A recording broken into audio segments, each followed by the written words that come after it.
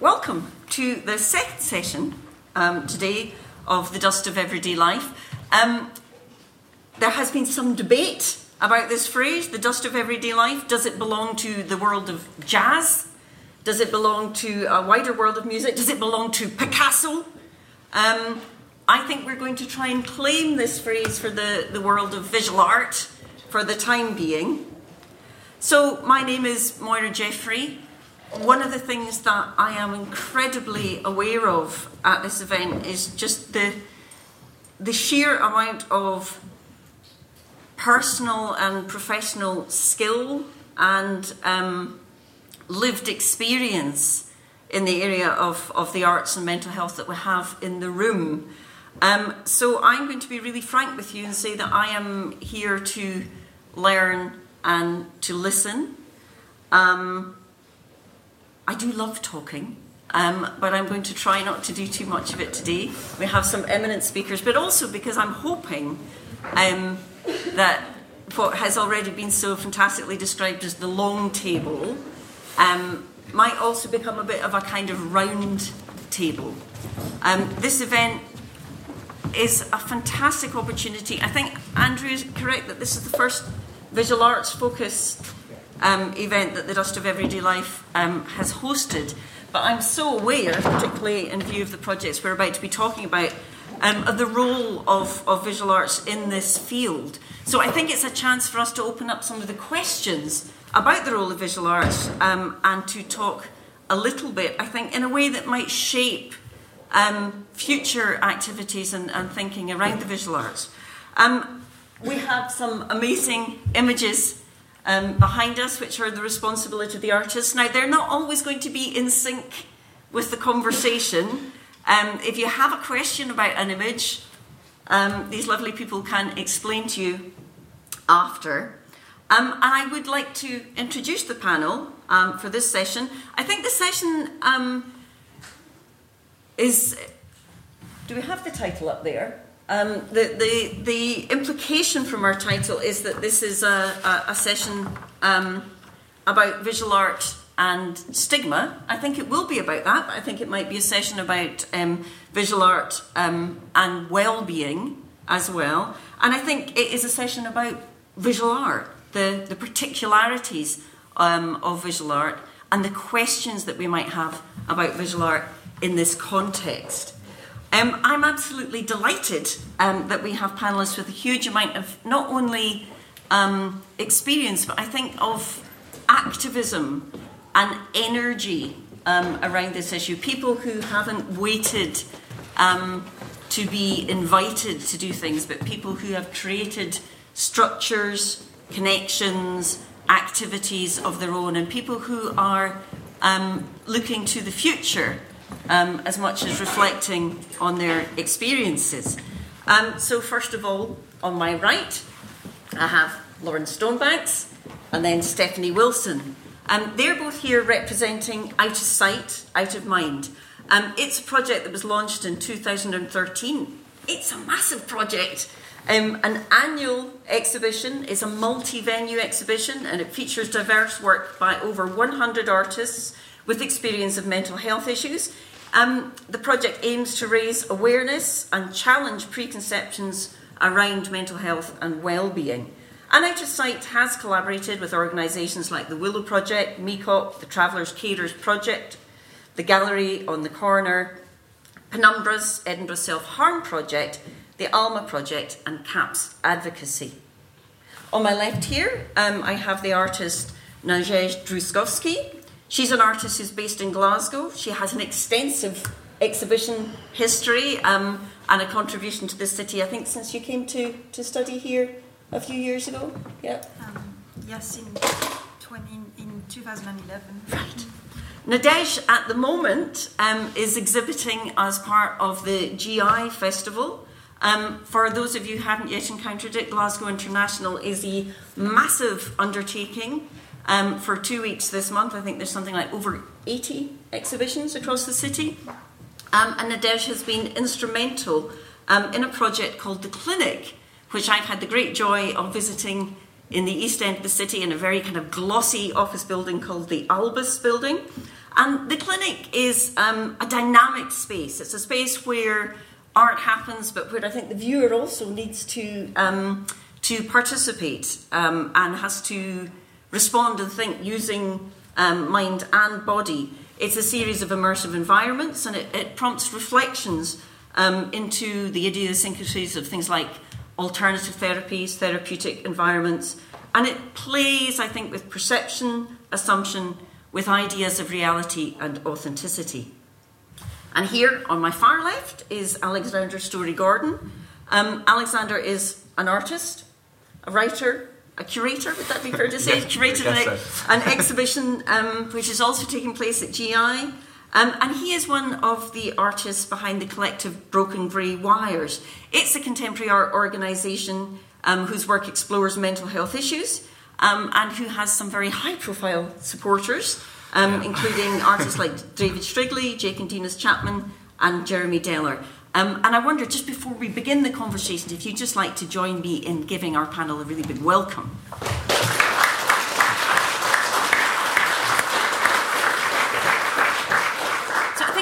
Get involved in a kind of more mutual roundtable conversation, I really wanted a chance to hear from our panellists something about their own voice, their own story, and above all, their own projects. And I wanted to begin by just asking them, I think everybody's going to make a short presentation, is too formal a word, but people have thought a bit about what they might say about the projects that they're involved in. And first of all, I wonder if I could ask you, Lauren, to tell us about your project. You can ask. Hi everyone, I'm Lauren, my heart rate has just tripled. This is Eeyore, he's going to keep me safe. And this is Lush, the magic chainmail dragon, who likes alcohol far more than any chainmail dragon should. I'm Lauren, and I'm either batshit crazy or bug-fuck insane, depending on the day of the week or the phase of the moon. I was diagnosed with mental health issues in 2000, and to paraphrase a certain famous frog, it's not easy being crazy. Life is rather stacked against us. It can be difficult to access services, and getting benefits can feel impossible. And then there's all the negative portrayals in the media. This makes living with a mental health condition much harder than it should be. I'd even go as far to say as this not only keeps us ill, but is a major factor in us becoming ill. The world should be championing equality and kindness instead of this nightmarish hell. Those currently in power won't change anything. So us mad people have to do that for ourselves. The helplessness one can feel when in this situation and the desperate grasping at anything that might be of help is partly what introduced me to independent advocacy, and CAP's independent advocacy in particular. I'd been given their borderline personality disorder booklet and found it so helpful that I got in touch with them. I don't like talking to people, so that was a pretty major thing for me. I was quickly drawn into the personality disorder project and then into exhibiting in the 2012 SMAF exhibition, which was put on by CAPS at Edinburgh University's Chaplaincy Centre. The exhibition was run through CAP's Urmad History Project, which is led by Kirsten McLean, who's hiding down there because she didn't want to talk about this up here. The first year I just submitted a small piece of art. It was a hacked IKEA clock that I also made run backwards. It was the next year, 2013, when things got really interesting. That was the year Out of Sight, Out of Mind was born. A collaborative partnership of around 6 charities and many individual artists who came together to put on a show. On my more mad days, I maintain our goal was world domination. But for today, I'll settle for art as advocacy, education, reducing stigma, humanising people with mental illnesses, with a dash of political activism. It's quite a lot, actually. We decided to use the small animal hospital part of Summer Hall, the old Dick Vet, in Out of Sight, Out of Mind's first year, with a satellite exhibition in the chaplaincy. CAPS, along with MECOP, the Edinburgh Self-Harm Project, Bipolar Scotland, the ALMA Project, and the LGBT Centre for Health and Wellbeing, put on a pretty decent exhibition. A steering group of mad people and some of the charity employees and volunteers planned it. We arranged the venue, asked for submissions, advertised it, created artwork, curated the pieces, installed them, invigilated them, and if we had any spoons left after that, occasionally managed to enjoy it ourselves. Highlights of the 2013 exhibition included a living exhibit. Sally turned one of the larger cages in the small animal hospital into a cosy living room. And whilst wearing her diagnosis as a label around her neck, she invited people in to talk about mental illness, or whatever else they wanted to discuss. The mad woman is in. There was also Elspeth's patient letters room. This contained 1,000 handwritten help bees sort of plastered all over the wall, and also folders containing many letters written by patients of the Royal Edinburgh Asylum from over a century ago. These were never sent, as they were deemed too crazy or too critical of the asylum itself. We continued to use Summer Hall as well as some other satellite venues, including various libraries, the Chaplaincy Centre and the occasional shopping centre. Each year our exhibition grows as we have more partners and more artists joining the fold. Last year we had the entire basement of Summer Hall and received work from over 100 individual artists, some of whom were represented by Gallery on the Corner, Space Artworks, Barony Contact Point and LGBT Youth, to name but a few. Year on year we get more visitors and many lovely entries in our comments book. We want to make it bigger and better each year and do our best to actively include the excluded. Art is an excellent medium for advocacy and activism. A picture really can paint 1,000 words and help others gain a more intimate understanding of how it feels to live with a mental illness and the like. Lily Fullerton's interactive brown envelope piece from last year showed people just how badly welfare reform is affecting people with disabilities. No one should have to deal with panic attacks just because yet another brown DWP envelope has come through their letterbox. I think I do this partly because I'm a masochist, but mostly because of how effective it is. After the 2014 exhibition, a mental health professional got in touch with CAPS, in part to tell them how a particular piece of art enabled them to finally understand one particularly distressing aspect of a certain mental health condition. I suppose I should get an enormous sense of well-being from being a part of this, but my evil brain pixies don't like me being happy when I deserve to be happy. I do know we're achieving great things with this collaborative exhibition, and I hope I can remain a part of it for many years to come.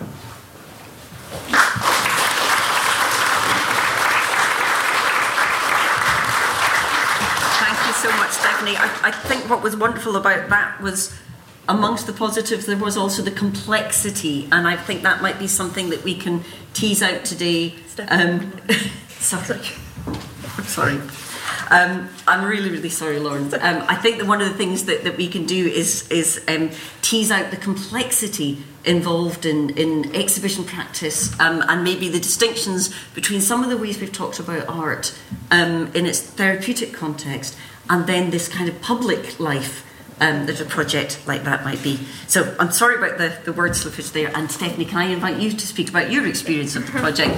And I wonder, do we need the mic a little bit closer? Hi, I'm Stephanie now. I'm currently a fourth year studying art at Edinburgh College of Art. Unlike Lauren, this is only my first year of being involved in the Out of Sight, Out of Mind exhibition. What an experience it's already proving to be. I got myself involved after visiting the show to see a friend's work last year. Expecting the usual gallery affair, I was quickly overwhelmed by the sheer scale and variety of the content on display. I was struck by the inclusivity, volume and amount of all those involved. As ages ranged from young to old and the disciplines varied from photography, painting, drawing, performance, sculpture, body art, film, poetry, interactive digital art, and actually many more. I was amazed and couldn't understand where all these mad people had been and why I wasn't there. Rather ironically, this sense of inclusion was one of the best things I thought about the exhibition. It offered a platform where individual artists collected under the exhibition values of mental health conditions. However, each individual artist's work was displayed in a manner which was precisely that, entirely their own, individual and unique, defining, sharing and expressing their thoughts, opinions and feelings how they wanted to be represented, through a platform which situated their aims, which were generally those of advocacy, understanding and inclusion. The diverse works express the different perspectives of all those involved, from emotional and personal accounts and reflections to more politically engaged works. This aspect of the exhibition helped to highlight to me the importance of platforms like CAPS and the exhibition itself. Their role to help reassert individual presence within the community, helping to build a more informed collective understanding, seeking action and responsibility for care and support, including those who were otherwise not included, and offering a platform of support and an opportunity to be recognised and included by society. The exhibition for me has proven to be enlightening, highlighting and connecting me with so many people and topics of discussion, which was the main reason this year I decided to get involved. So I tagged along to the first meeting this year and so far haven't really stopped. This year's exhibition promises to build upon last year's success, spreading across multiple locations including Summerhall, Central Library, Leith Library and St Andrew's Square. In celebration of the 10th year anniversary of SMAF, the 2016 theme is based around time, and some of the submissions will be based around this. Providing this theme should provide a rich source of inspiration for those involved to express and share their experiences in a variety of ways. During the planning meetings, we regularly keep each other updated on the project developments and the evolution and creation upon different types of work. Some examples of this already include a dance piece involving choreography and props to help dancers express what their experiences of depression can feel like. And another example is an open call submission hoping to create a collection of visual responses to Allen Ginsberg's 1956 seminal beat poem Howl to celebrate its 60th anniversary. Myself, if all goes to plan, I'm hoping to create a rather weird and probably a little bit mad video using some green screen and a form of poetry, I guess you could say, but it's really just my rambling thoughts to create a narrative dialogue to create a film, which, if all the weather goes correctly, it should be projected each night onto the shadow pool located at St Andrew's Square each night, in the hopes that this public location can help provide a further reach and further contextualise the exhibition and those represented within the wider community to help represent, engage and discuss issues around those with mental health conditions. For me, the best thing about this exhibition so far and what CAPS itself provides is inclusion, an opportunity for a conversation to help enter and engage in a dialogue to address the pressures and unachievable goals which sometimes are put onto the individuals with the problems themselves. Thank you so much. So I think this theme of pressure, which was something that Lauren had ended with, is developed by Stephanie in the way that inclusion can sometimes address that. I'd like to now ask Nadège to tell us about her work in developing the exhibition, The Clinic. Thank you. So I'm Nadège. Hello, everyone. So I'm one of the 5 artists behind the Clinic, which runs, which is a show part of Glasgow International that runs until next Monday. And the idea behind this show, we've been, the 5 of us are artists who graduated from the Hamlet in Fine Art Practice at the Glasgow School of Art about 4 years ago now, and we've been collectively doing shows together quite often.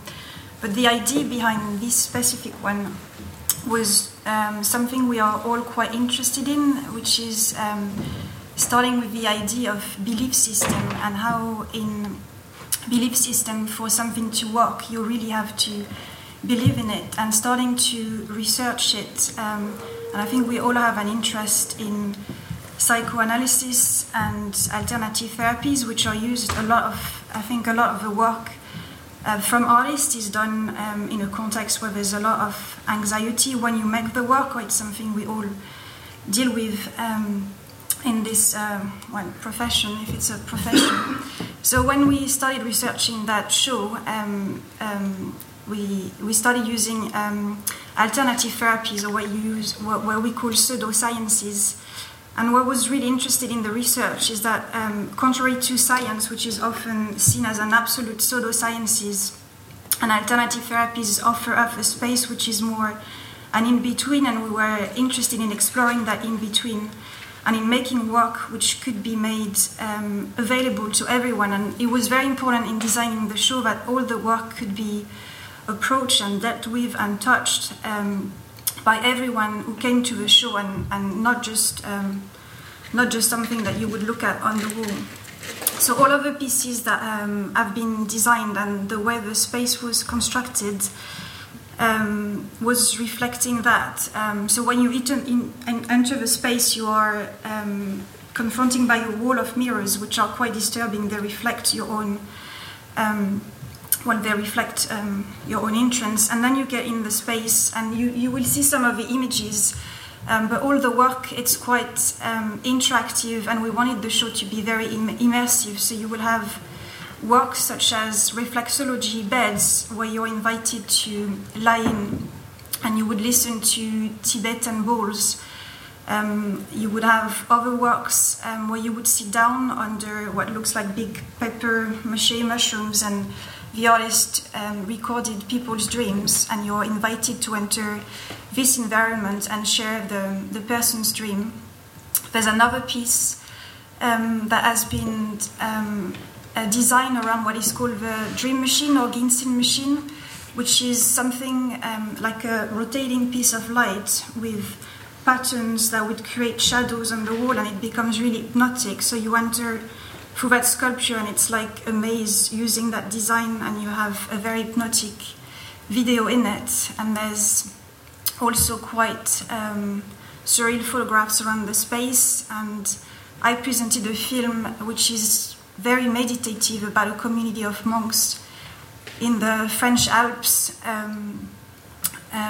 like a silent community of monks.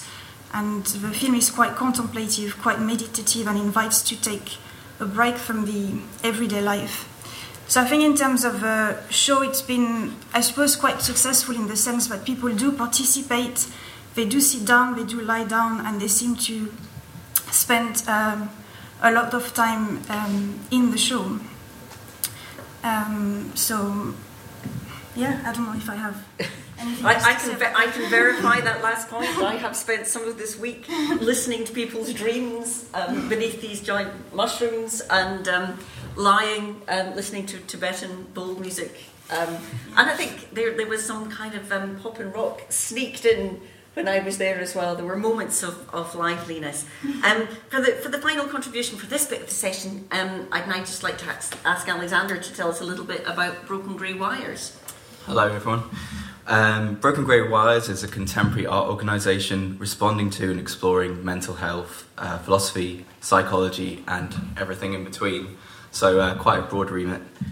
We're currently made up of 5 artists, Liz Brady, Kirsty Harris, Jared Pappas Kelly, Robert Good and myself.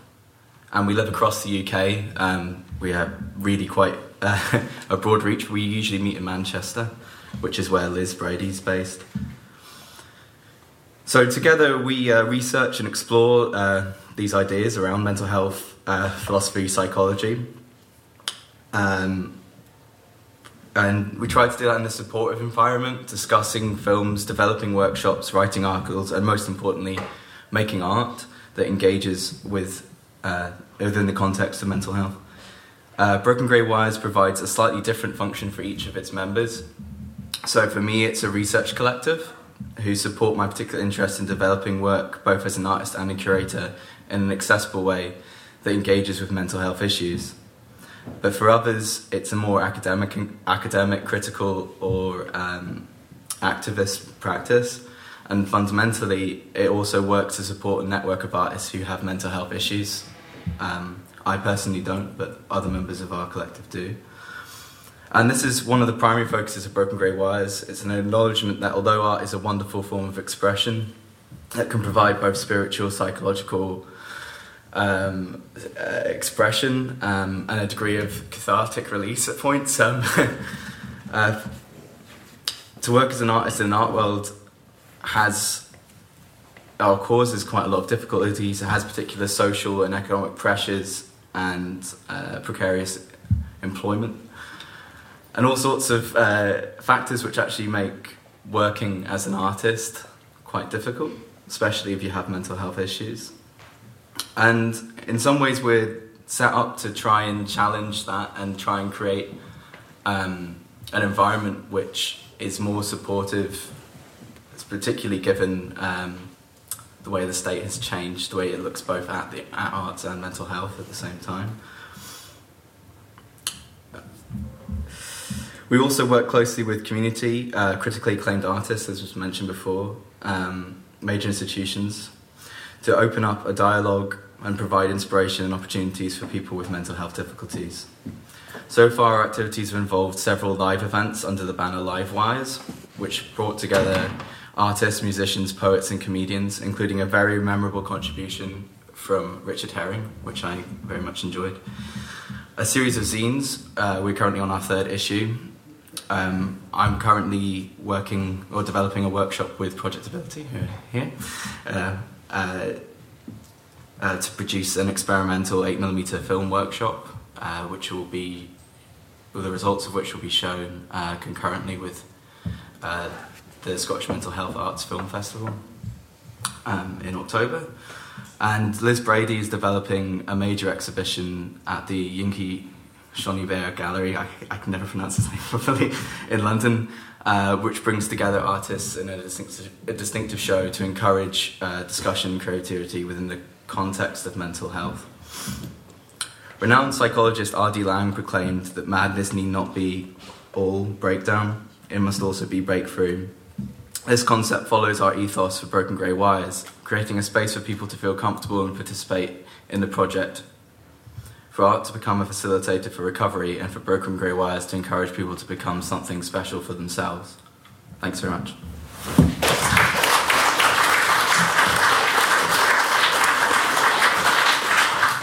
I'm so aware that we're kind of in the spotlight. We've talked quite a lot as individuals, and there's a big emphasis often in the world of art making around individual voices. I'm also aware that when we've talked, some of the words that have come up so far have been group, inclusion, activism, and I wondered if any of the panellists wanted to talk a little bit about why it might be important as artists, and particularly as artists addressing issues of mental health, why it might be important to work together, and what impact working together in a group situation might have had upon either your artistic practice, your health, or both. Well, I'm looking at Lauren. I guess the simplest answer to that is that, the more of us there are, sort of more sources of funding, and we can get a bigger space and more space in a nicer gallery, and having more people around means that there's more people to share the workload, so it's not down to one person. That said, Kirsten does probably end up doing more than her fair share at times. So there's a very pragmatic set of issues there. I wondered if there were philosophical and artistic issues as well about maybe not always following the idea of an artist as somebody, as an individual labouring in a studio. I think there's often like quite a history of having like the individual artist or the artistic hero suffering in silence almost, and lone protagonist suffering through their art form. And I think there's something to be said sometimes in the fact that all those people are usually in a group where they can share those thoughts and opinions, and that's normally where they put their art form out to express themselves. And art is the way, it's just another form of language that I use because I'm not very good with words. I find that I have to express myself through what I do, and creating a language through that. And a lot of time, the artists that we remember now as lone artists or solo artists, although they are working in their own format and their own language, a lot of the time the dialogues that they create are for others. And I think Dave Sherry said that art for him was just a ploy for a conversation, and I quite really like that, because for me I don't really like talking to people. I like talking to people, I just don't like the start of the conversation or how to get into a conversation. I think a lot of the time with topics that are more difficult or hard to express and things like that, having an art form or something that's stuck there, like the elephant in the room that everyone kind of has to talk about, or create something that you can discuss and open up a conversation and a dialogue through, it's really useful for that. Did anybody else want to? I think like the pragmatic thing is part of it. I mean, for sure. Like, I want to be able to.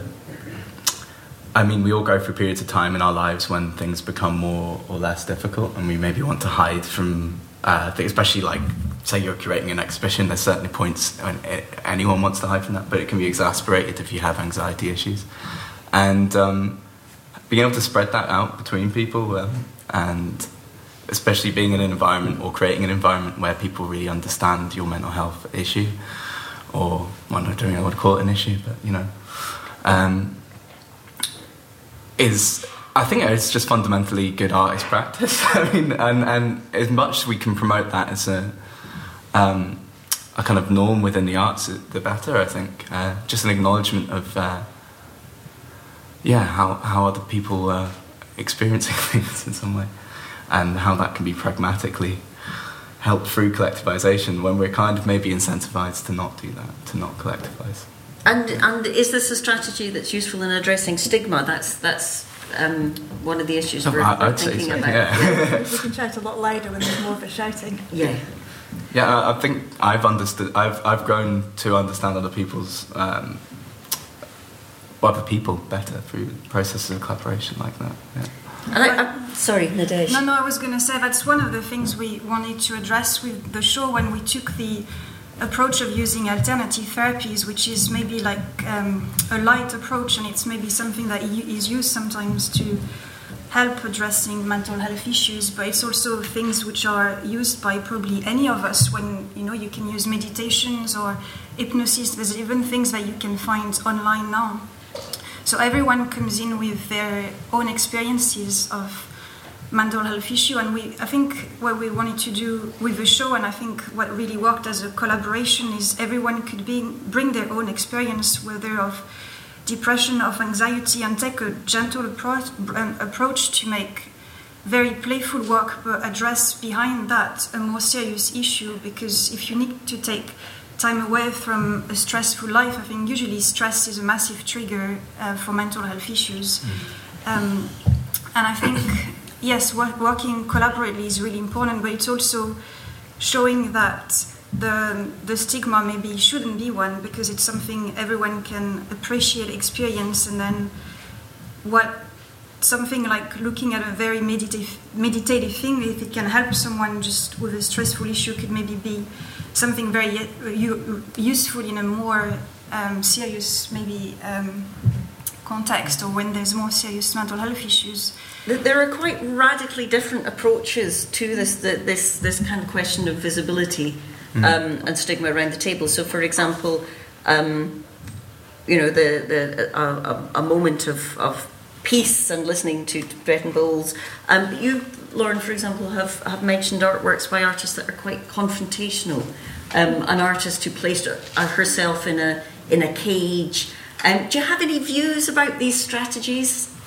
I'm not asking you to critique a fellow artist. I should be careful there. It was specifically designed to not be confrontational. Right. So it was like her living room. She'd put up a picture. I think did she have curtains up? Yeah. Yeah, she had curtains up and a little rug down and this lovely chair, and so it was warm and inviting. And sat there with her cup of coffee and a packet of biscuits. And, so it was as far from confrontational as you can get, and she just invited people in to talk and heard some wonderful stories. And is art a form of storytelling? Is that one of the things you think it does? I have a confession to make in that I'm not really an artist. It's not true, surely. I started out as a medical student, took a wrong turn somewhere into mental illness, and then suddenly got involved in this, and I'm not entirely sure what's going on. I think we have a very open definition in the room of what artistic practice is, and I think you meet it. I don't have any sort of formal art education. Is kind of what I mean. So I find questions like that kind of... For you, is it a form of storytelling? Because you do work, for example, with book formats in publishing and self-publishing. That was an accident. I guess so. It's trying to explain things that that I think have not been particularly well explained in the past, or that other people might find difficult to explain. And I think if I can do it, I should do it. And I think that's why I end up doing so much. Things like this need to be out there. Not just things that I do. Does it make you feel good? Pardon? Does it make you feel good? That's a really difficult question. With my mental illness, it's hard to feel good about anything that I do. So I tend to look at it and think a 5-year-old could have done a better job, but I know it's doing good. I know that it's doing good, but it might not make me feel good, which is this cognitive dissonance. Do we worry about the evidence base? I know that there are funders, there are organisations who need to think really hard about the evidence base. As artists and organisers at this table, is the evidence around creativity, the arts and mental health, is that important to us, or is it the lived experience? Any views? I mean, all these things are very hard to quantify anyway. I mean, yeah, being asked to quantify how an audience reacts to something is really virtually impossible. Yet we are asked to do it on a pretty daily basis if you're working with public funding. I don't really know. I mean, personally, I would just. It seems hard to say. I mean, like the show that I'm putting on just now, for example, is part of Glasgow International Festival. I wouldn't say directly relates to mental health, although maybe it has some link to primal scream therapy that's been discussed. I do, but people have responded to it in that way, and people I know who have mental health difficulties have responded to it, and they've taken something from it, and they've connected to the artist whose work it is, Don Levy, who actually himself struggled with quite a lot of mental health problems, and somehow tapped into that somehow in a way which I could never design for or particularly aim for. And I only know that because they're my friends and they talk to me directly. But I think it's important to maybe preserve the idea of art as a proposition in some way. That makes sense. Yeah. Like, I agree with that. Like, I think it's hard yourself to quantify what an experience can deliver or give to yourself, because you can watch a film a few years ago and then revisit it and suddenly it's something completely different, or you can suddenly have like a eureka moment a couple of hours after you finish something. It's all about perspective a lot of the time, and even if something's happened, like we've talked this morning about childhood and the perception of that and things like that, and even if an experience or seems significant at the time, it can have a longevity or an impact on yourself, or it can even prevent something developing before you're actually aware of it. So it's very hard to quantify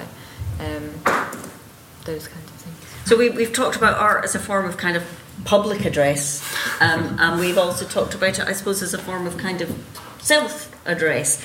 It's a huge question, but with so many people involved in the world of art therapy being part of today's conference, can I just ask you very briefly to tell me about whether or not you think art is a therapeutic process and how that works? I mean, it's a massive question, but I feel it would be wrong not to ask it of you in this context.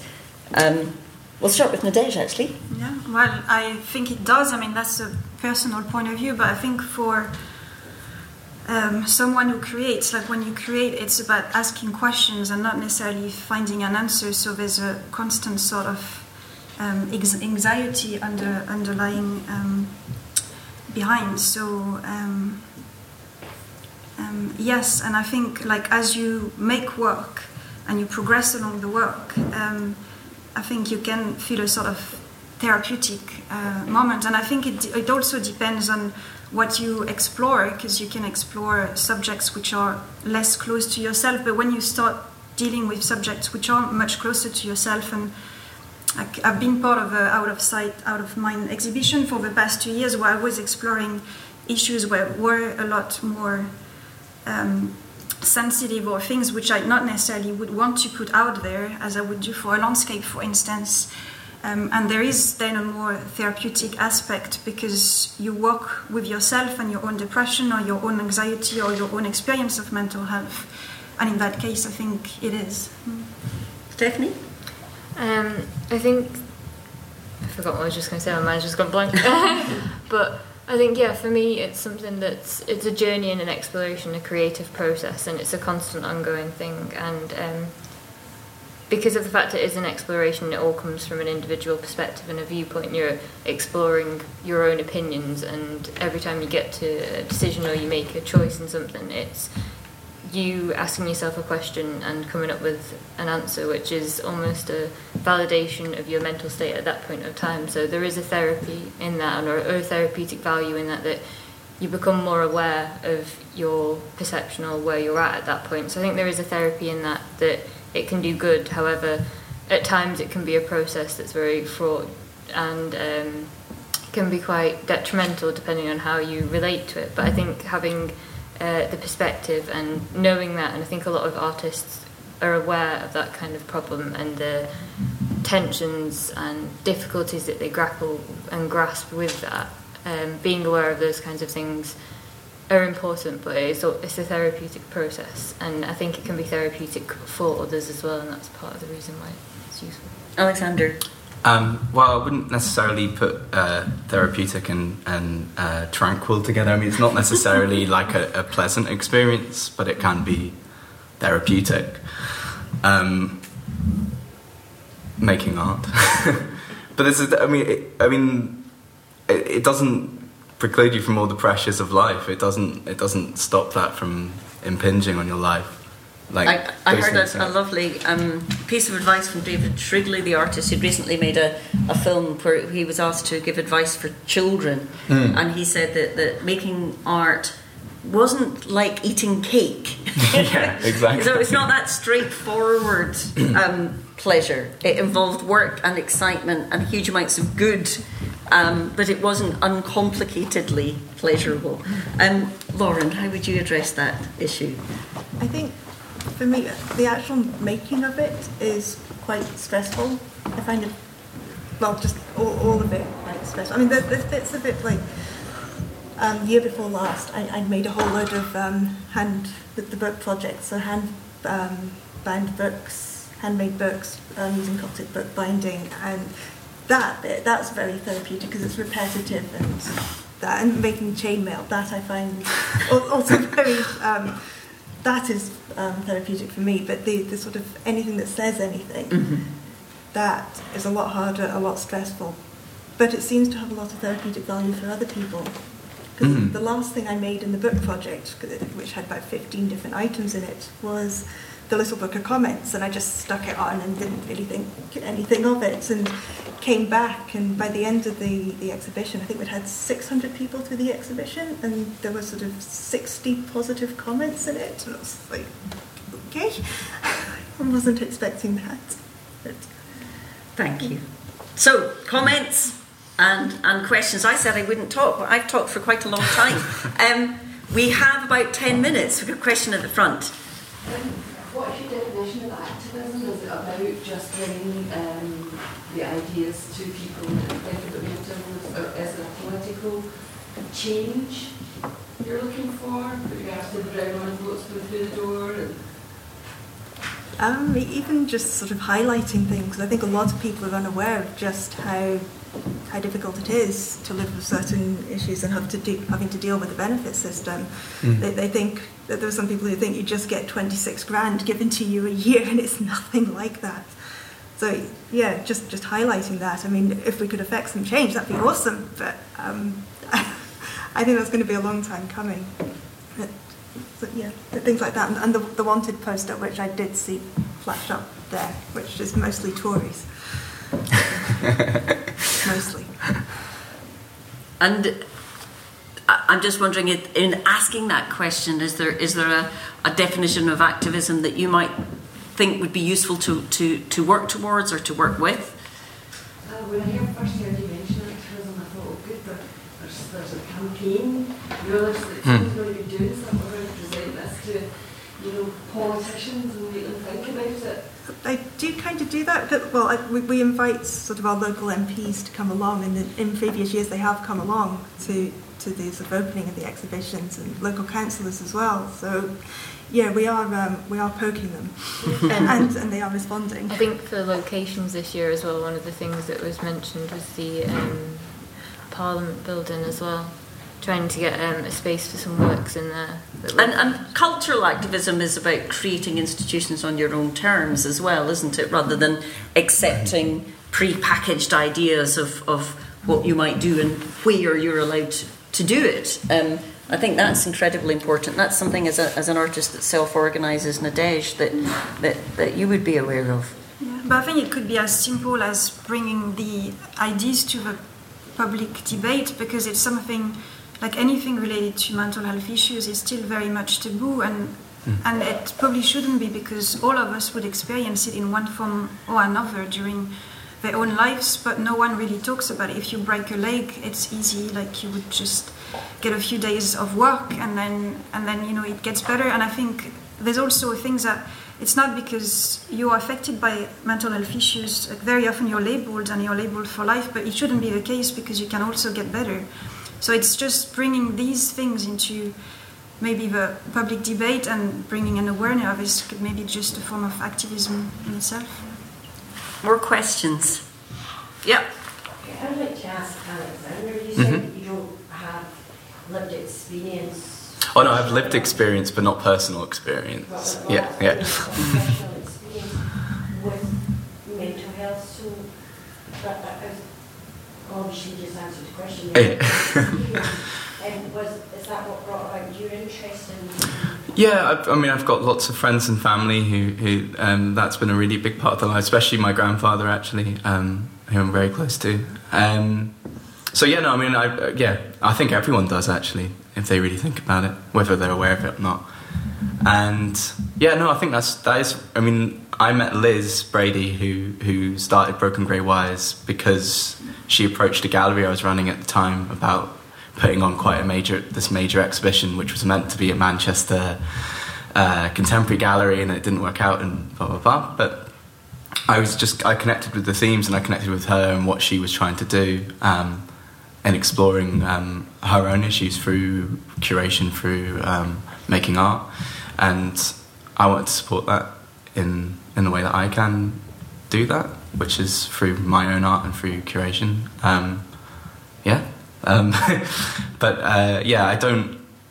I thought it would be disingenuous to say in some way that I am, It's just that people that don't suffer from mental health do have a problem understanding how difficult, for example, dealing with employment or housing or anything can be for someone in that situation.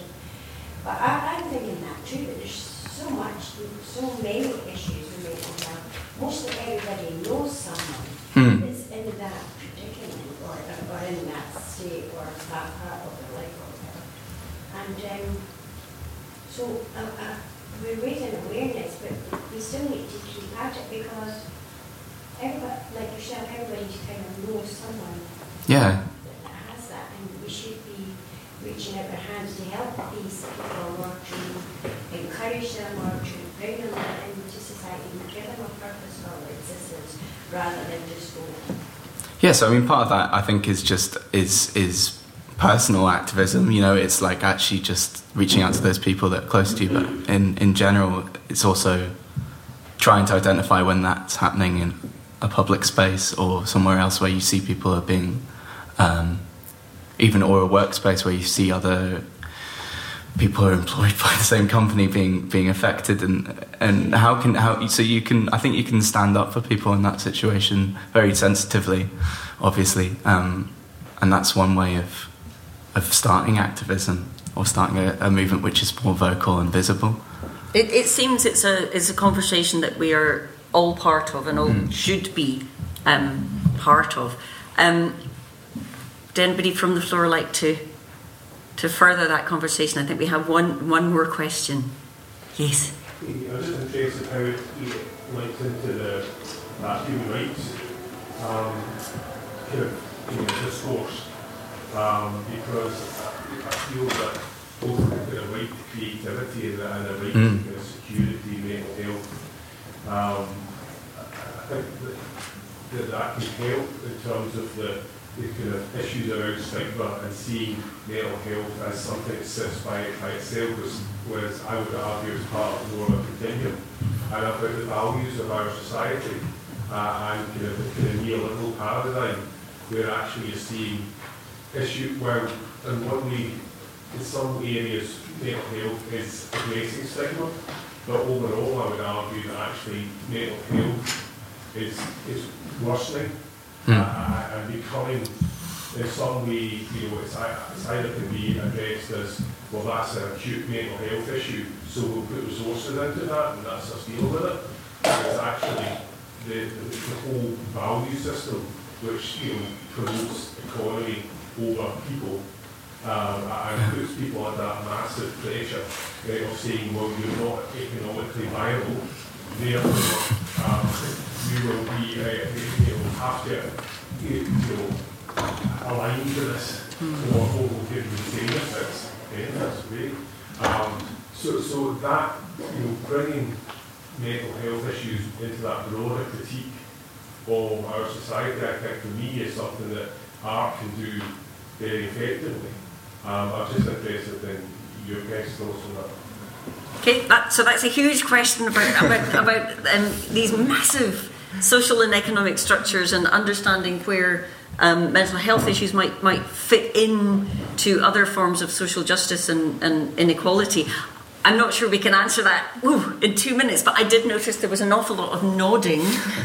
So I think we'll have this as a closing question, which I'll ask you all to address, and maybe just move along this long table. So to start, I think at this end. For me, like in living in like a meteocratic society, it's very hard to have like the pressure to deal with your issue or any kind of mental health condition is always stigmatized and put onto the individual, rather than having a society that can responsibly or collectively have a consideration or just a general appreciation for that and help support it. And I think that's very difficult, especially when you look just at all the self-help books or things like that can be around, and the kind of society that does kind of enforce a kind of, well, that's your problem, you've got it addressed now, you've got a label for it, you've got your pills, get on with it.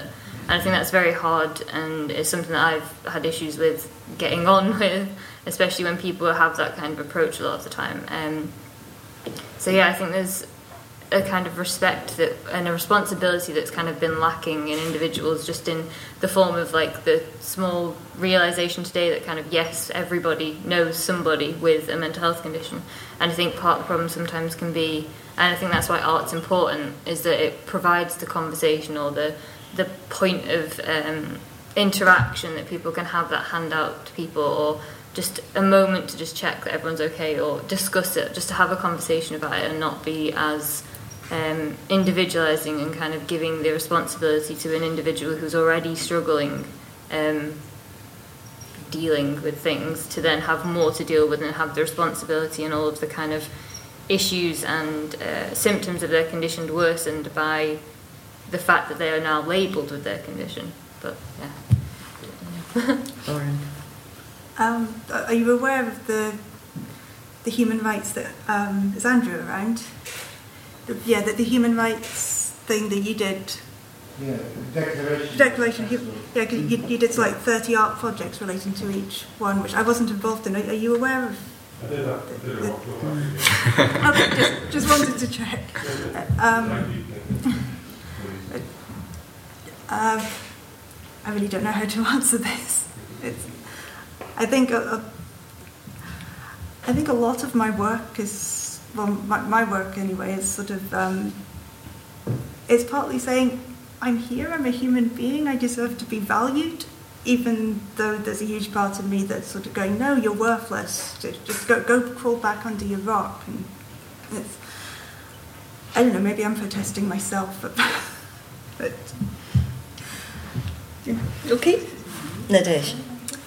Yes, well, I suppose one of the difficulties with mental health issues is when an individual suffers from a mental health condition, I think it will feel very isolated and would retreat from society and from themselves. So I think it's been really hard to actually go and talk to people and then maybe collectively do something, because it's something very personal and very difficult to talk about, and that's maybe when art can be used as a tool, because it goes beyond words and you can express something really deep, really moving, that doesn't talk to the head but would talk maybe straight to the heart. But it's also, I don't know if actually, probably most artists probably suffered of mental health. And if you take Munch, for instance, I think all his work is written with anxiety, or Van Gogh is a very well-known example, and they are things which are probably one of the most valued works, and when you see the value they achieve today, and there was people who probably very, very much suffered during all their life and felt very isolated, but they brought something that is huge and very massive to society, and that we all benefit and can take away from ourselves. So Thank you. Alexander. Yeah, well, I just agree with what you said, essentially. It's particularly a right to culture, and I think that's something that people really need to try and stand up for as much as they can. It's not just like contemporary art or any art form often gets lambasted as being an elitist thing that you don't have access to or you don't have control of, and it's not for you. And I think that's just a problem in general. I mean, so I feel like what you were saying is essentially, you know, it's not individual mental health issues, it's a societal issue, it's a wider issue that is almost created by the economic and social conditions that we're allowing to continue, or we're allowing to work out in the way that it is. And so it's a political thing. It's not even an artistic thing per se. Yeah. Okay, we finished on these notes, which are about these very, very big, wide, global and political issues. But I think one of the things that's really struck me about the conversation that we've had in this panel is this moving between personal experience, the individual life experience, and the making of individual artworks, with these much bigger senses of connection, a kind of collegiate nature of working, a sense of activism. And I'm really thrilled to have heard what everybody's had to say and to be part of this conversation. Nadej says something really lovely there about speaking straight to the heart. And I think all of you had spoken straight from the heart as well. So I wonder if I could ask the audience to join me in thanking the panel for these contributions.